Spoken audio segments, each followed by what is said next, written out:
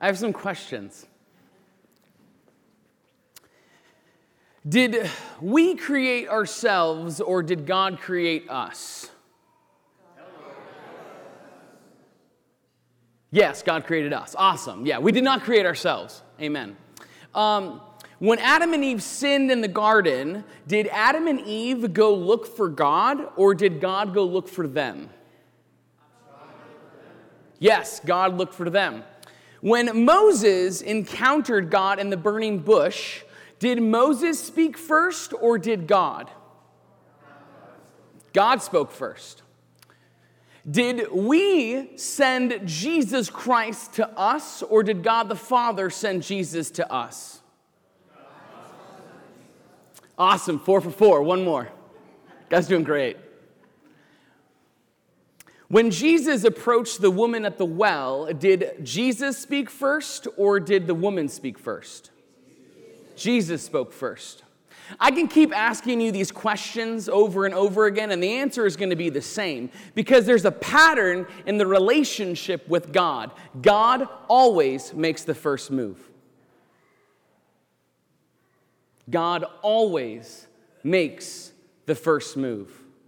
Which means our life in relationship with God is always one in response. If I love God, it's because He first loved me. If I'm seeking God, it's because God in some way has moved my heart or my mind for me to actually seek Him. If I've opened the door for God, it's because He first knocked on that door. God always makes the first move. And He makes the first move not because He's forced to, that He has to. God has chosen to make the first move. God is free. No one forces God to do anything. God does what He wants, how He wants, when He wants it. And God has chosen in His love, in the midst of relationship with us, that He is always making the first move. Which means our life in relationship to God is always one of response. God has already spoken. Do we believe it? God has already done something. Do we receive it? How do we respond? It's not that we make the first move. He always makes the first move.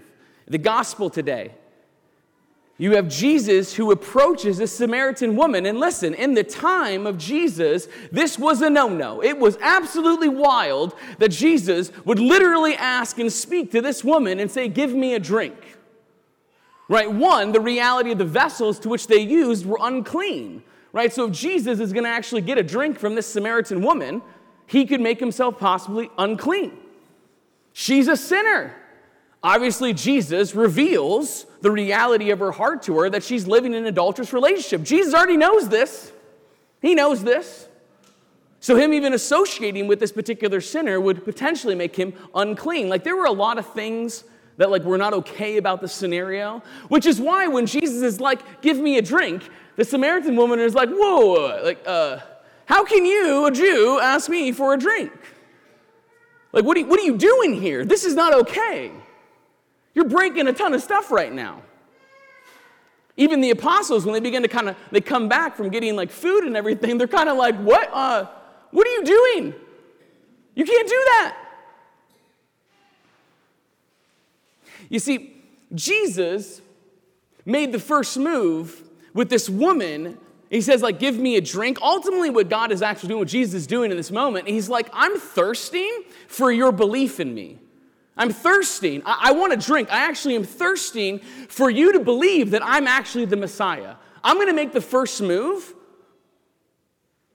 I'm going to come to you. You see, Jesus did not come for the righteous. He came for sinners. Jesus did not come for the perfect. He came for the imperfect. Jesus did not come for those that are well. He came for those that are sick. We have a sick sinner in need of God's mercy and forgiveness and reconciliation. And Jesus goes to her. He knows her sin. He knows she's unclean. He didn't come for the perfect. He came for her. And He seeks and desires that this woman would respond to begin to believe in him, to begin to believe that he is the Messiah, the one that actually will grant her relationship, reconciliation with God despite her sins. You see, it wasn't about the reality of what this woman did that brought Jesus to her. It was the fact that Jesus wants to save her. Jesus made the decision that I want you to know me. I'm going to make the first move. You see, this is huge in the reality of the Christian life because we are really good moving into this situation of like, I have to earn God's love. I have to be good enough for God to want relationship with me. I have to be perfect enough for God to want relationship with me. Man, I'm afraid to even go to God because of how messy I am, of how dirty I am. Right? I don't want him to see all of this messiness. You know what? Once I can maybe get better, get a little bit cleaner, then maybe I'll approach God. Right? We can kind of make these excuses, so to speak, like I'm not worthy enough for God to love. I'm not worthy enough to be in relationship. I've sinned too much for God to actually forgive me. We can move in this particular kind of thought pattern, so to speak, and it's completely contrary to the reality of what God has already done. You see, if we believe that I'm not worthy of God's love, then what I do is I make myself, I'm the one making the first move on God versus him making the first move on me.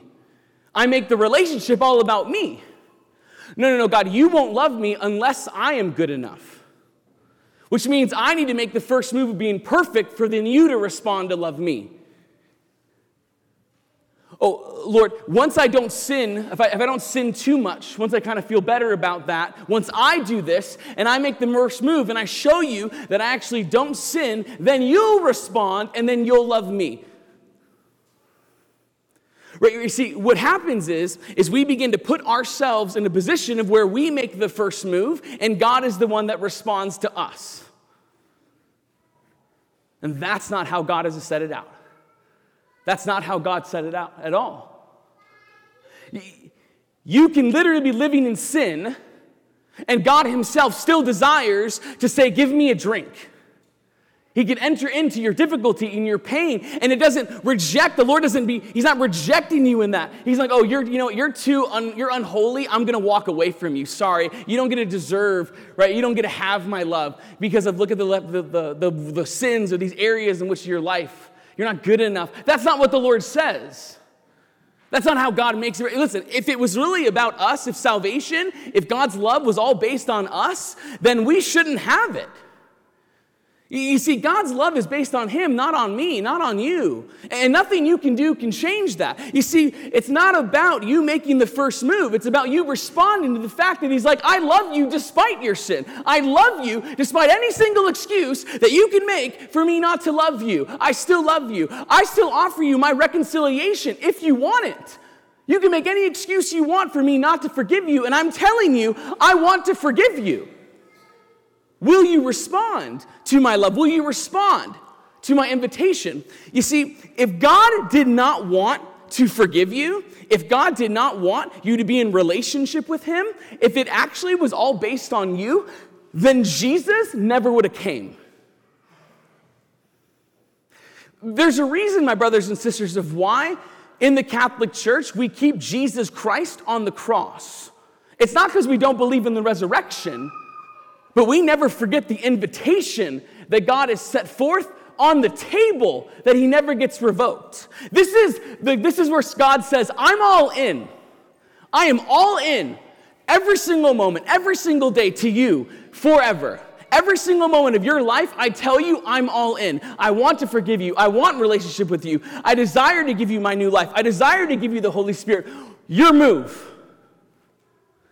Christ on the cross is literally saying, I've already made the move. I've already told you that I've chosen you, that I want relationship with you, that I love you, that I'm here for you, that I won't leave you. The question is, your move. What's your response?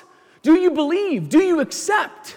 Do you allow me to forgive you of those sins? Do you allow me to destroy those excuses? Will you still come to me when I tell you that I will not reject you, that I will not abandon you, that I will continue to love you, that I will always be there for you? Do you believe this? Do you accept this? Because again, my brothers and sisters, relationship with God for us is always based on response, not on first move. He made the first move. He always makes the first move. It's our life is, do I respond? How do I believe it? Do I receive it? Do I live in it? Christ on the cross is the perpetual invitation that God himself throws down in his son Jesus Christ and says, I'm all about you, and I will always be all about you. And if you want my love, it's yours for the taking. It's through my son Jesus Christ. All you have to do is receive it. Do you receive my love? Do you receive relationship? Do you choose in the midst of any excuse to come back to me, to allow me to forgive you of your sins? Because here it is, I'm all in. These are my cards. Oh, the Lord's like, here's my hand. This is my hand. You can see everything. I'm all about you. I'm always going to be all about you. Even if you're not about me, I'm still going to send my son to die for people that will reject him and reject me, and he's still going to go for it because I'm all about you. I'm all about you who love me, and I'm all about you who don't love me. I'm all about you. That's my hand. That's my move, and that'll never change. It's not about you. It's about him. He's made the first move. He always makes the first move, and he will always make the first move in your life. And the question is, how are you going to respond?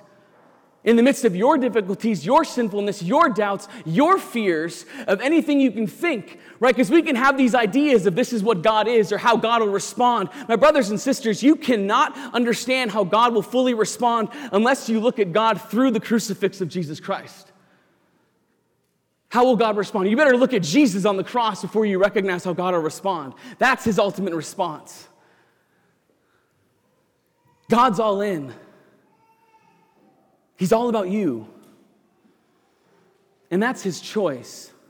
And it was nothing you did. If relationship with God was based on us, he never would have sent Jesus. If it was based on us, we have no hope.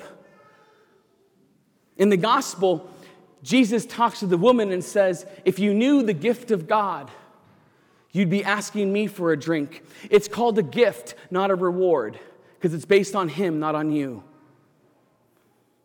You earn rewards. You don't earn gifts.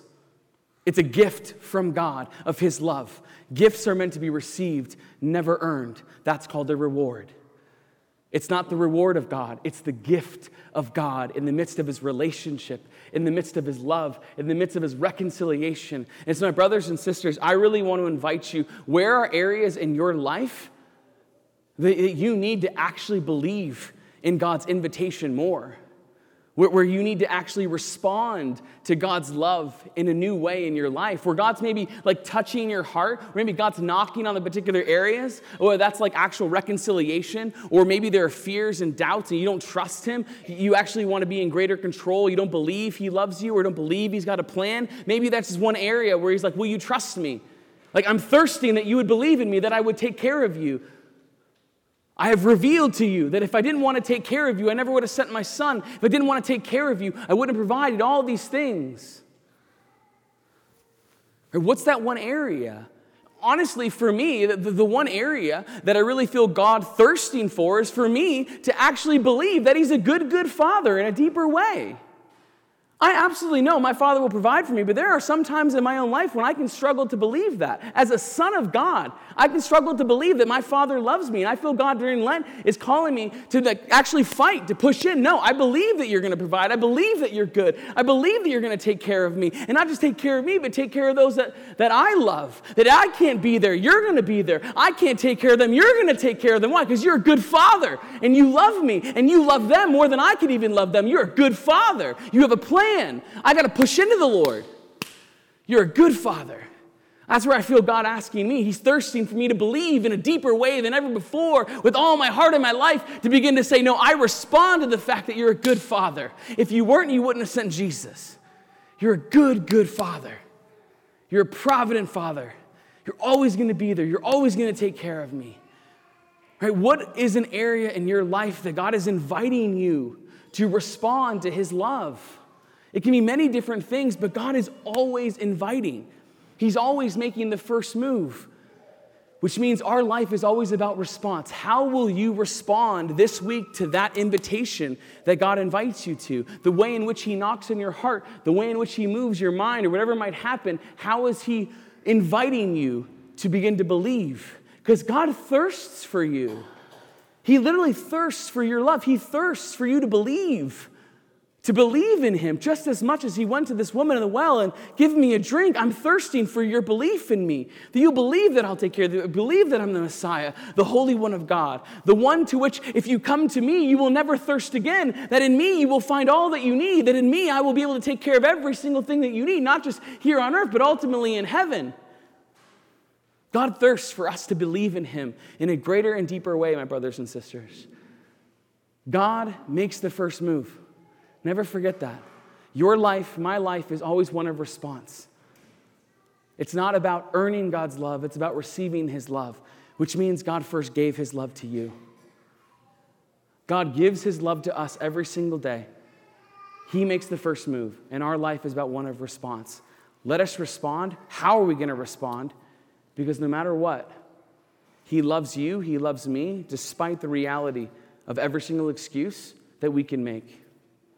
God has chosen in his goodness to make the first move every single day of your life, to speak to you first, to touch your heart first, to knock on your heart first, to pursue you every single day more and more. How will you respond? How will you respond to this gift of God that he chooses to give freely out of his own love for you and I? Amen.